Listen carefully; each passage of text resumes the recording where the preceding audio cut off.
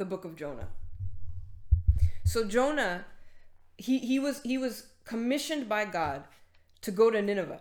The thing about Nineveh that you have to understand, though, was that Nineveh was a wicked city. But it's not just that it was a wicked city. It was a city that was brutal to the Israelites. Really, they were like their mortal enemies. And for God to say to Jonah, I want you to go and I want you to preach to them because I want them to repent. Jonah didn't want to do it. He's like, I'm not going to these guys. These guys are like my enemy. I'm not gonna help them. I want to see them destroyed. I'm not gonna do anything to help them. And what Jonah did? He went the opposite way, and he got on a boat, and this boat, it got stuck in a terrible storm, and like the people in the boat are like, Jonah, we think it's you. I think you've got a problem, buddy. So we're gonna have to like throw you off of this boat. Now I know if you're picturing a boat, you're probably like picturing like a yacht nicely sailing through the river. That's not what these kind of boats were like.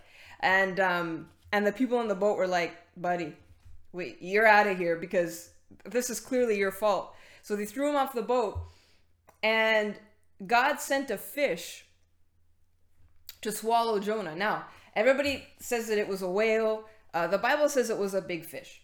So I'm going to go with a fish. So swallowed up Jonah. He stayed in the fish for 3 days. And then the fish spit him out. And then he decided, all right, I'm going to have to obey God this time. Because when I tried to disobey him, I ended up on a boat, almost drowned. Then I got swallowed by a fish. They call him the reluctant prophet because he had such a, just consider this for a second. He had such a strong word to give that would be able to turn around a whole city.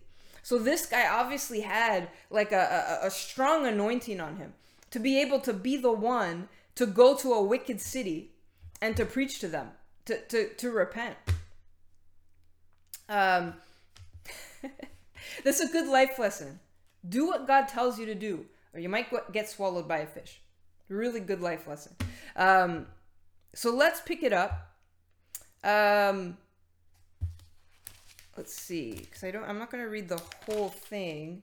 So when Jonah was in the whale, sorry, I said whale, no whale, fish. It was a fish. He prayed, and then whales are mammals. Yeah, it's true, Steph, but I don't think it was a whale. I just think it was a big fish. Well, that's what the Bible says, that it was a large fish. Wait, let me go back. Where is it? Here it is. So chapter 117 says, but the Lord provided a great fish. So there, it says fish, to swallow Jonah, and Jonah was inside the fish 3 days and 3 nights. So it was a fish. If it was a whale, I'm pretty sure it would have said whale, right? I don't know why it's become whale. You know what I mean? When I was a kid, we'd have like Sunday school class with like the cartoons, right? The cartoon characters of Bible stories. It looked like a whale. So then you'd see like Jonah like sitting inside the whale, and anyways, but it was a fish. So let me pick it up from Jonah chapter 3. So this is after the fish spit Jonah back onto dry land. So Jonah chapter 3 verse 1, then the word of the Lord came to Jonah a second time. Go to the great city of Nineveh and proclaim to it the message I give you. Jonah obeyed the word of the Lord and went to Nineveh. So now he decided to obey. Didn't want to go through that again. Now Nineveh was a very important city. A visit required 3 days. On the first day, Jonah started into the city. He proclaimed 40 days and Nineveh will be overturned. The Ninevites believed God. So think about that. He went in there, and on the first day, he started to preach to them, to repent and turn to God, and they believed. And it says they declared a fast. all of them from the greatest to the least, and put on sackcloth. And then the king of Nineveh said in verse 9, who knows? God may relent and with compassion turn from his fierce anger so that we will not perish. Verse 10, when God saw what they did and how they turned from their evil ways, he had compassion and did not bring upon them the destruction he had threatened. So Nineveh, like I said, was a very wicked city, and they did terrible things to the people of God. But God sent Jonah to preach to them. They repented and turned from their ways, and God forgave them. Now that's a nice ending to the story, but Jonah wasn't happy about it. Let's pick it up in chapter 4. Because you'd think, as a preacher, as a prophet, when you have a mission to do, and on the first day of the mission, you barely had to say anything, and the people listened, and they repented and turned, and God saved them, you should be happy about it. You should be like, mission accomplished. I obeyed God, and I had the intended result. But that's not how it was for Jonah. Chapter 4, verse 1. But Jonah was greatly displeased and became angry. He prayed to the Lord, "O Lord, is this not what I had said when I was at home? That is why I was so quick to flee to Tarshish. I know that you are a gracious and compassionate God, slow to anger and abounding in love, a God who relents from sending calamity. Now, O Lord, take away my life, for it's better for me to die than live." So Jonah basically is telling God, this is exactly why I didn't want to obey at first. Because I knew that you would forgive these people that have made our lives miserable, these people that have done terrible things to us. I knew that if I was to go and tell them to repent, that you would forgive them. Because you're a God that's slow to anger and abounding in love. Verse 4, but the Lord replied, "Have you any right to be angry?" Jonah went out and sat at a place east of the city. There he made himself a shelter, sat in its shade, and waited to see what would happen to the city. Then the Lord God provided a vine and made it grow up over Jonah to give shade for his head to ease his discomfort. And Jonah was very happy about the vine. But at dawn, the next day, God provided a worm, which chewed the vine so that it withered. When the sun rose, God provided a scorching east wind, and the sun blazed on Jonah's head so that he grew faint. He wanted to die and said, "It would be better for me to die than live." But God said to Jonah, "Do you have a right to be angry about the vine?" "I do," he said. "I am angry enough to die." But the Lord said, "You have been concerned about this vine, though you did not tend to it or make it grow. It sprang up overnight and died overnight. But Nineveh has more than 120,000 people who cannot tell their right hand from their left, and many cattle as well. Should I not be concerned about that great city?" The ending of Jonah always was interesting to me, because it was kind of an abrupt ending. God's having this conversation with Jonah, and then the book just ends. And he says, "Should I not be concerned about that great city?" And you know what? This is actually not the end of Nineveh's story. It's the end of Jonah's part in the story, but it's not the end of the story. And I think that something that God was showing Jonah in this situation. Yeah, God was very patient. But Jonah described God perfectly, right? Slow to anger, abounding in love, gracious and compassionate. God was showing Jonah an important truth. And that's a truth that we hear Jesus say in the book of Matthew. Matthew chapter 5, verse 44. Love your enemies and pray for those who persecute you. You know, that's not what Jonah wanted to do. That's why he went the other way. He went the complete opposite direction. He's like, I'm not going there, because I know that if I go there and preach to those people, then they're going to be saved. And they're not going to pay for all the things that they did to us. Let me flip over to Ephesians. Ephesians chapter 4, verse 29. Do not let any unwholesome talk come out of your mouths, but only what is helpful for building others up according to their needs, that it may benefit those who listen. And do not grieve the Holy Spirit of God, with whom you were sealed for the day of redemption. Get rid of all bitterness, rage, and anger, brawling and slander, along with every form of malice. Be kind and compassionate to each other, forgiving each other, just as Christ forgave you. You know, when I think about Jonah, I understand why he was upset. Because, it almost seemed unfair in a sense. It seemed unfair because, it's the people of Nineveh, the people of Nineveh, he thought, well, they deserve to be punished for what they've done. They deserve to be punished for what they've done to us. But God's lesson of compassion, and again, that was in the Old Testament. They hadn't even had Christ yet. And even still, he gave them a chance to repent. He said, I'm going to send you to them, and I'm going to give them a chance to repent. And if they turn, I'll forgive them. And, this chapter, this chapter in Ephesians, it's important to remember. Actually, let's go up to verse 25.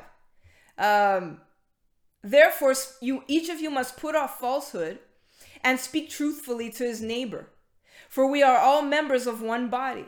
In your anger, do not sin. Do not let the sun go down while you are still angry, and do not give the devil a foothold.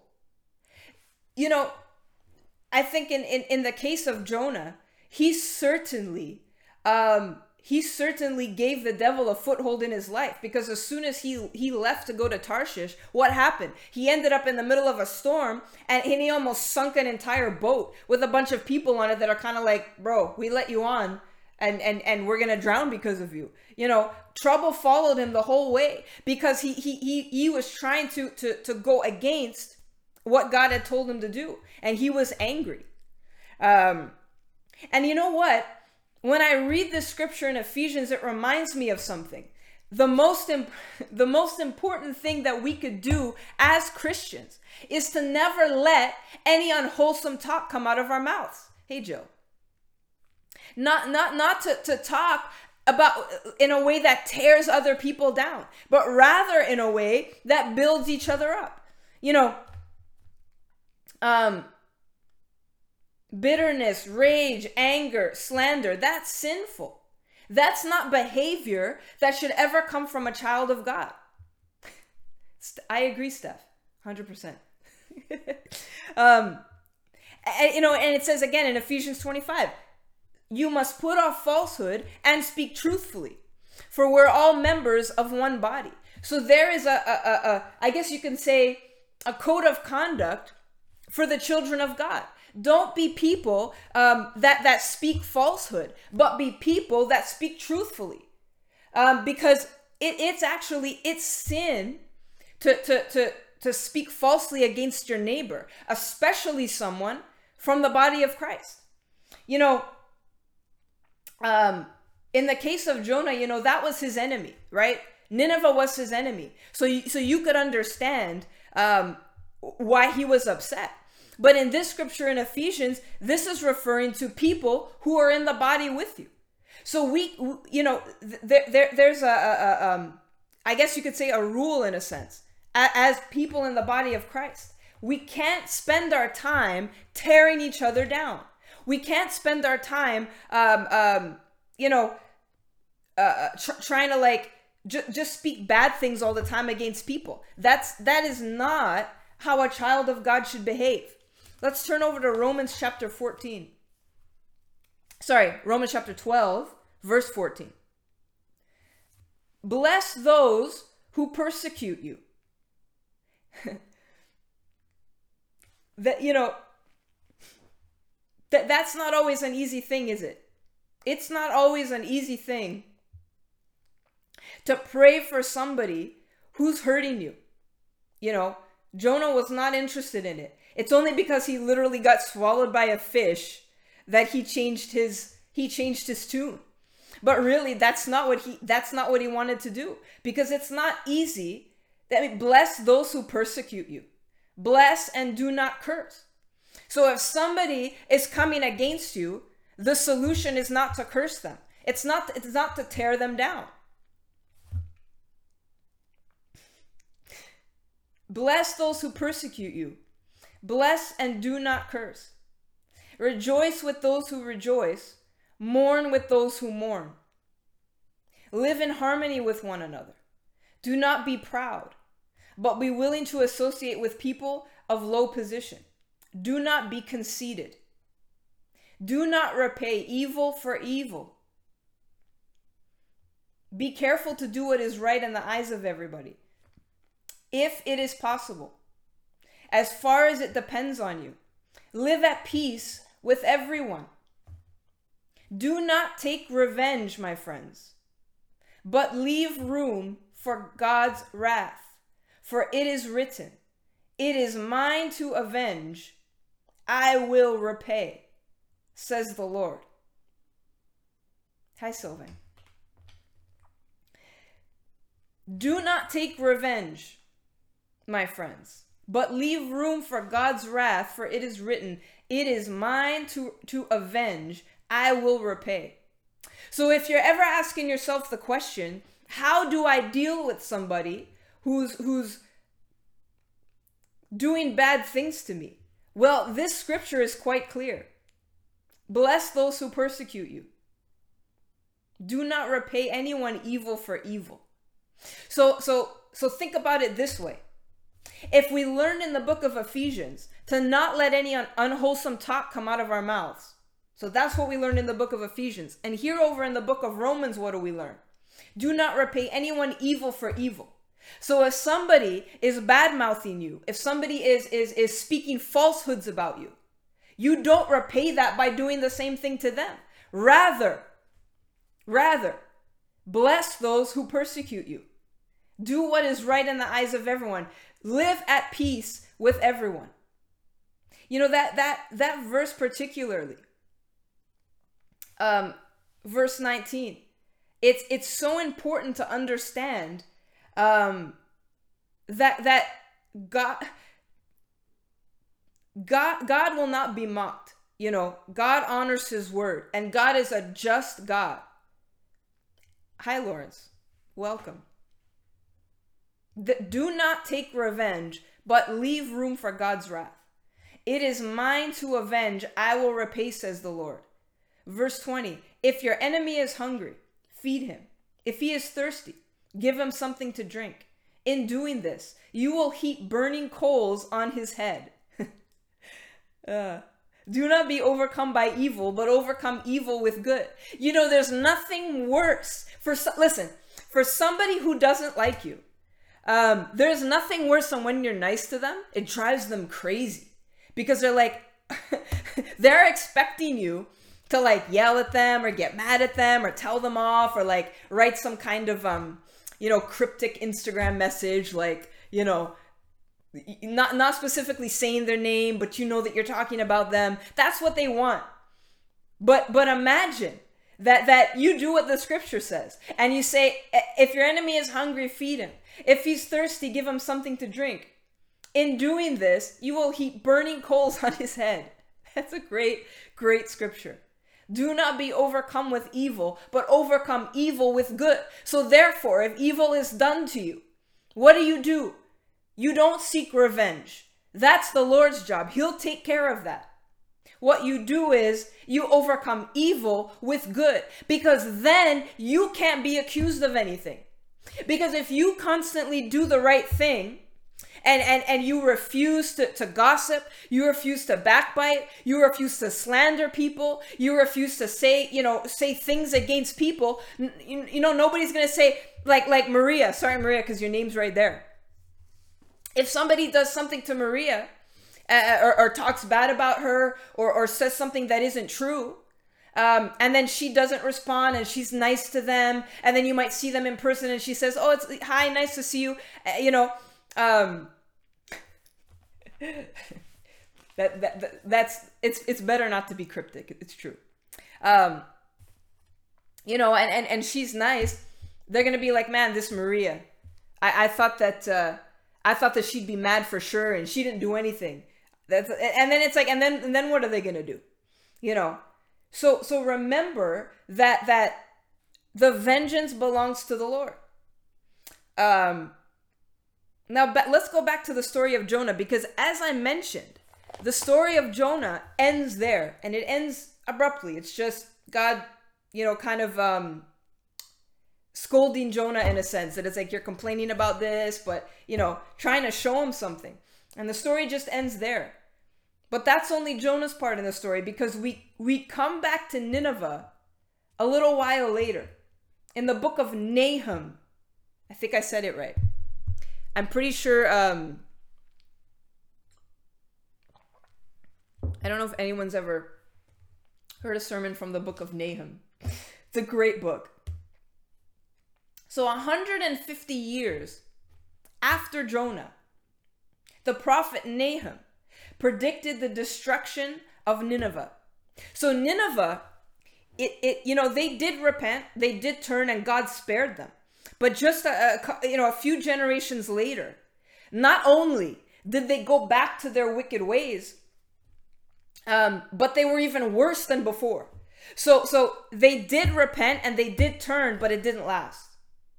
And so the prophet Nahum now comes on the scene, and he's predicting the destruction of Nineveh. And I'm going to read a little note regarding the book of Nahum and exactly what it's about. The book of Nahum was written to the kingdom of Judah, though it concerned the fall of Nineveh. It was no doubt an encouragement to the Jews to hear that the Lord would vindicate his holiness on the wickedness of the ruthless empire of Assyria.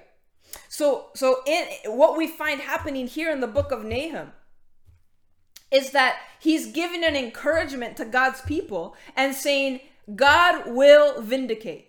He will show his wrath on these people because they refused to obey him.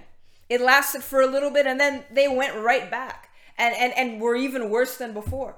So let me pick it up at Nahum chapter 1 and verse 1. An oracle concerning Nineveh, the book of the vision of Nahum the Elkoshite. The Lord is a jealous and avenging God. The Lord takes vengeance and is filled with wrath. The Lord takes vengeance on his foes and maintains his wrath against his enemies. The Lord is slow to anger and great in power. The Lord will not leave the guilty unpunished. His way is in the whirlwind and the storm. The clouds are the dust of his feet. He rebukes the sea and dries it up. He makes the rivers run dry. Bashan and Carmel wither, and the blossoms of Lebanon fade. The mountains quake before him, and the hills melt away. The earth trembles at his presence, the world and all who live in it. Who can withstand his indignation? Who can endure his fierce anger? His wrath is poured out like fire. The rocks are shattered before him. Verse 7, the Lord is good, a refuge in times of trouble.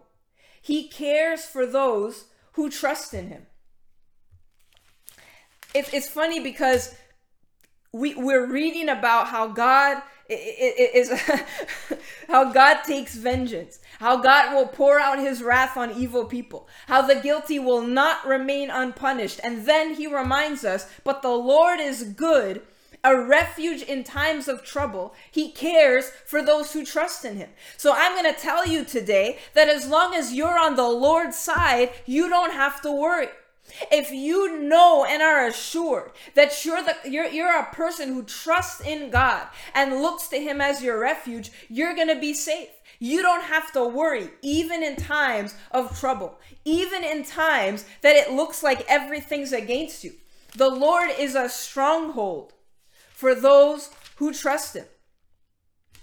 And the rest of Nahum is basically just the fall of Nineveh and all the bad things that's going to happen to them. And I don't know. I mean, I hope Jonah got a good view wherever he was.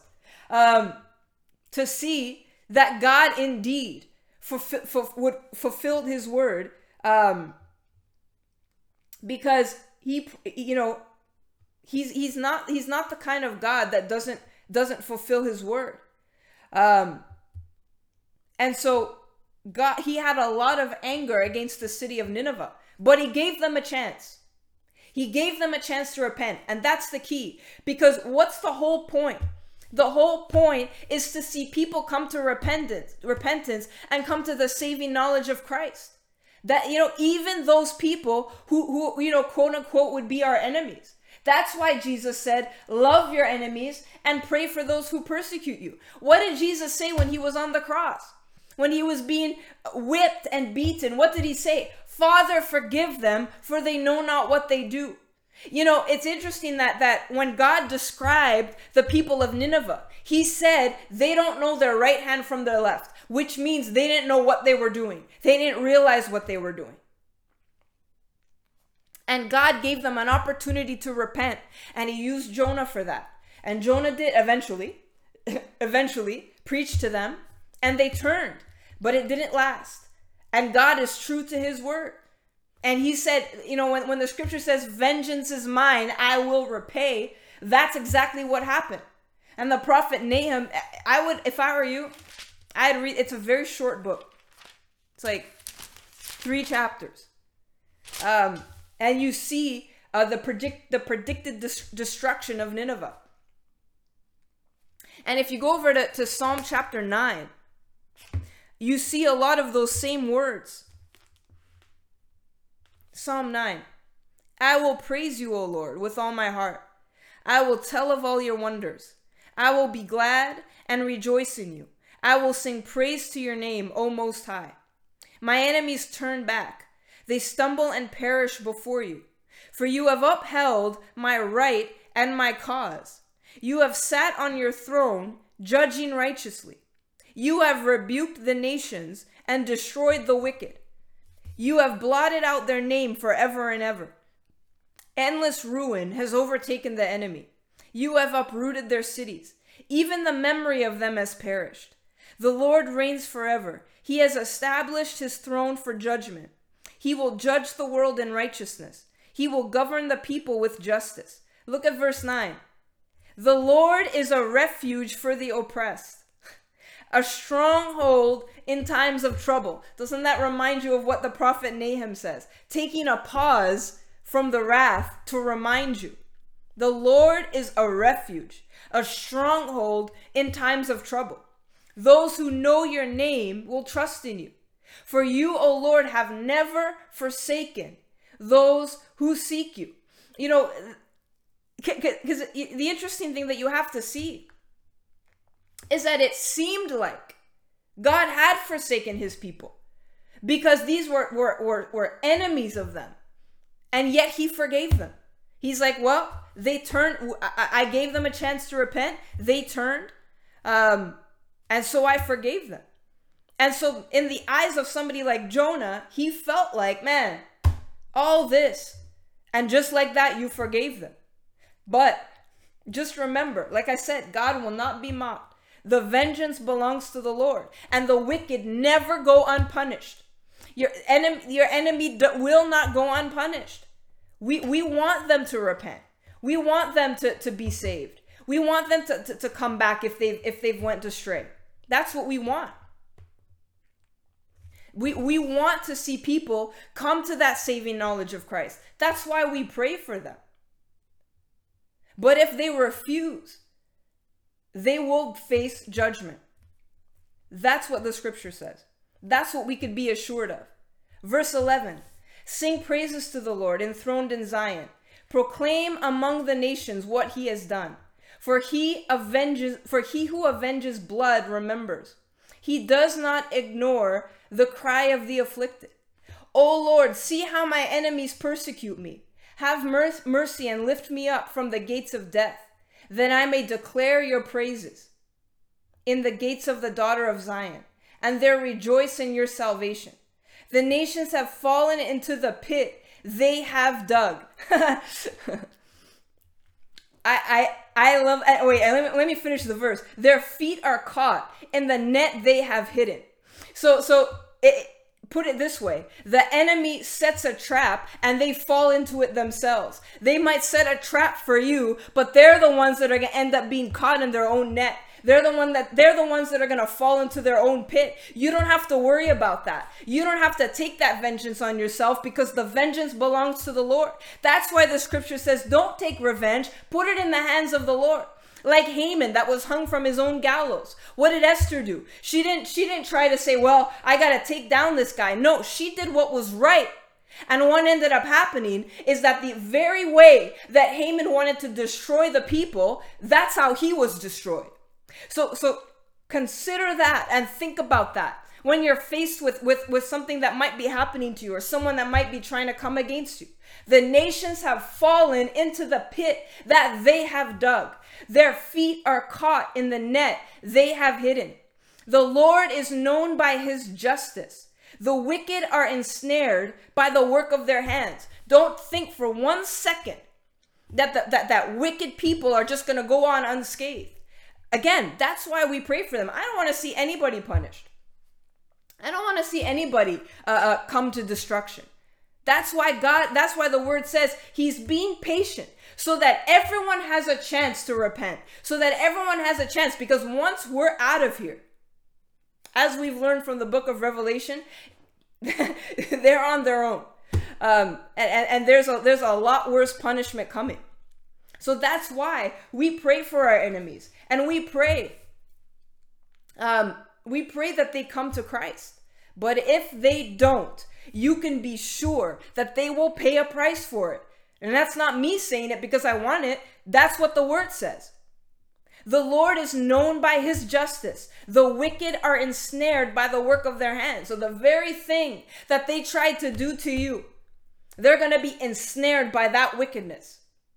And so again, it might seem now like we're just a bunch of Jonahs and we're sitting here and we're like, man, why aren't these people being punished? Why aren't these things, and not understanding. But believe me, God will avenge. It says he who avenges blood remembers. He does not ignore the cry of the afflicted. There will be vindication. If somebody has tried to destroy you or come against you and refuses to turn, there will be vindication. Verse 17, the wicked return to the grave, all the nations that forget God. But the needy will not always be forgotten, nor the hope of the afflicted ever perish. Arise, O Lord, let not man triumph. Let the nations be judged in your presence. Strike them with terror, O Lord. Let the nations know they are but men. Because there's a lot of people that think that they're more powerful than God, that they know more than God, that they're not afraid. Oh, God can't touch me, or I'm going to do whatever I want. I'm powerful. I have all the power. I have all the money. That people do what they tell me to do. Let the nations know they are but men.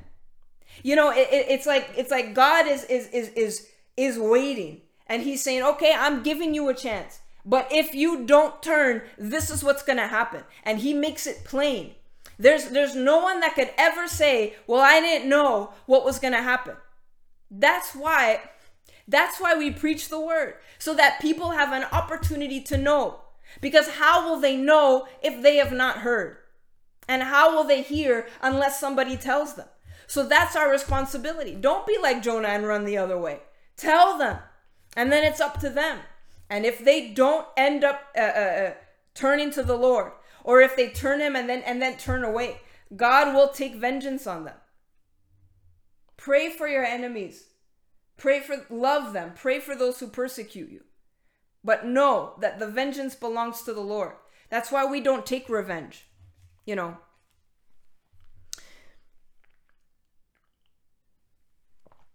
think the easy thing to do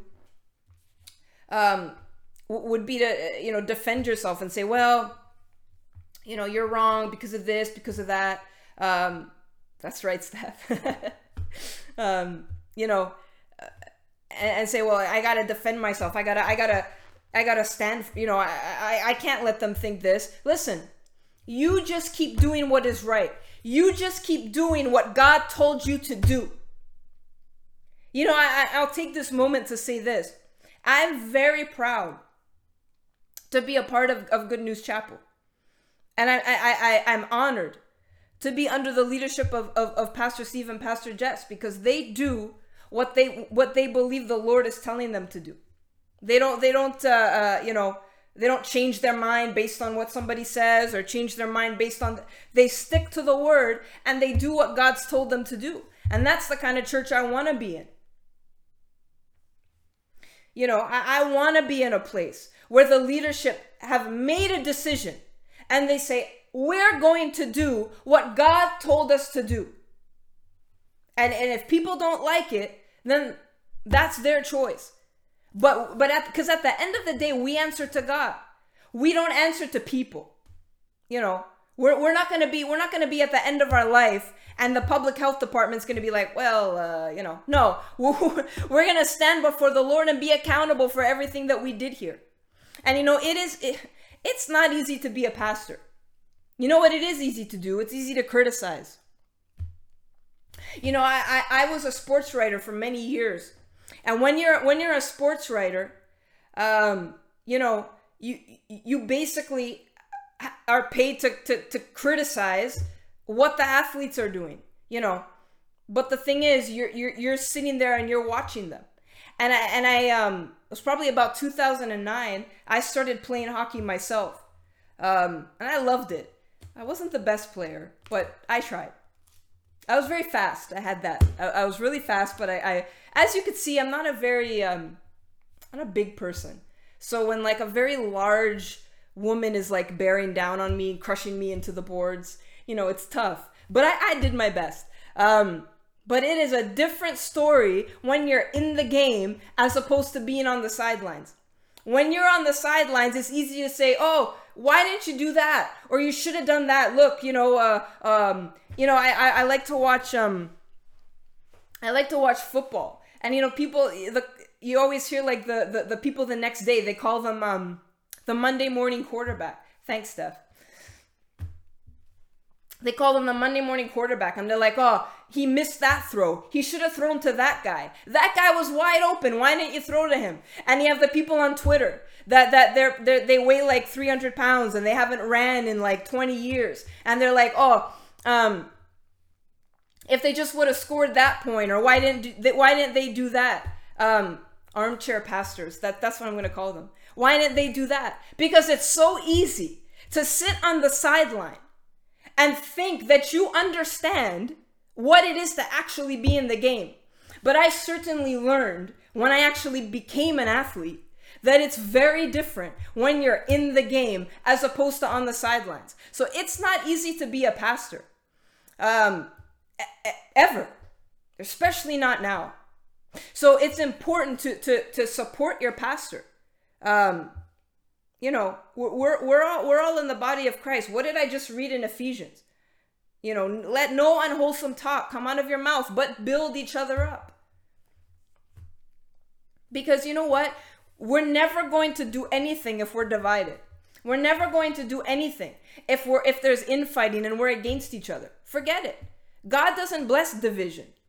He doesn't like it. That's not what he likes. You know. So we, you know, you have to understand that we have to live according to the word. And if you live according to the word, then you can't go wrong. And that's just the way it is. And so let's be people that use the word as our guide. And that's what we follow, leading us into all truth. And that's how we decide to live our lives. And don't pay attention to the spectators, because the spectators are just sitting up there thinking that they could do better if they were in the game. I realized I can't do better. You know, definitely not. You know. So it actually changed my perspective of covering the sport when I realized it's difficult to play. And I know they get paid a lot of money to do it, and that's part of why they get criticized a lot. But anyways, that's why we love sports. I love sports. I don't know if you guys do. Maybe instead of food, we'll have a choose our favorite sport or something like that. I might lose all the women, but Maybe not. Except the CFL, the Grey Cup was a great game. Rough ending if you're a Hamilton fan, but that was a pretty good game. But you know, and that's a great example, because I was sitting there watching the Grey Cup last night, and it was the end of the fourth quarter, and Hamilton could have scored a touchdown. They were so close. And I was like, man, I didn't like the play call. I'm like, what was that play call? And then I reminded myself, I'm not there. You know, I'm not there. I'm not playing. I know how difficult it is. I know how difficult it is to make those calls. I know that I don't know how the weather felt. I don't know, like, you know, there's so many factors and variables. So it's easy to sit on the sideline and judge. It's easy to sit on the sideline and say, if it was me, I would have done it different. Okay, then go ahead and try. I'd like to see you try. Because you don't carry the weight and the responsibility that the people that are actually in the game carry. It doesn't mean anything to you.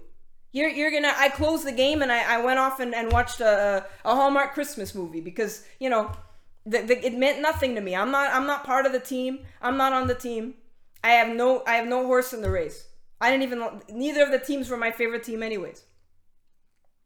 You know, so it's easy to say, oh, I would have done this if I were them.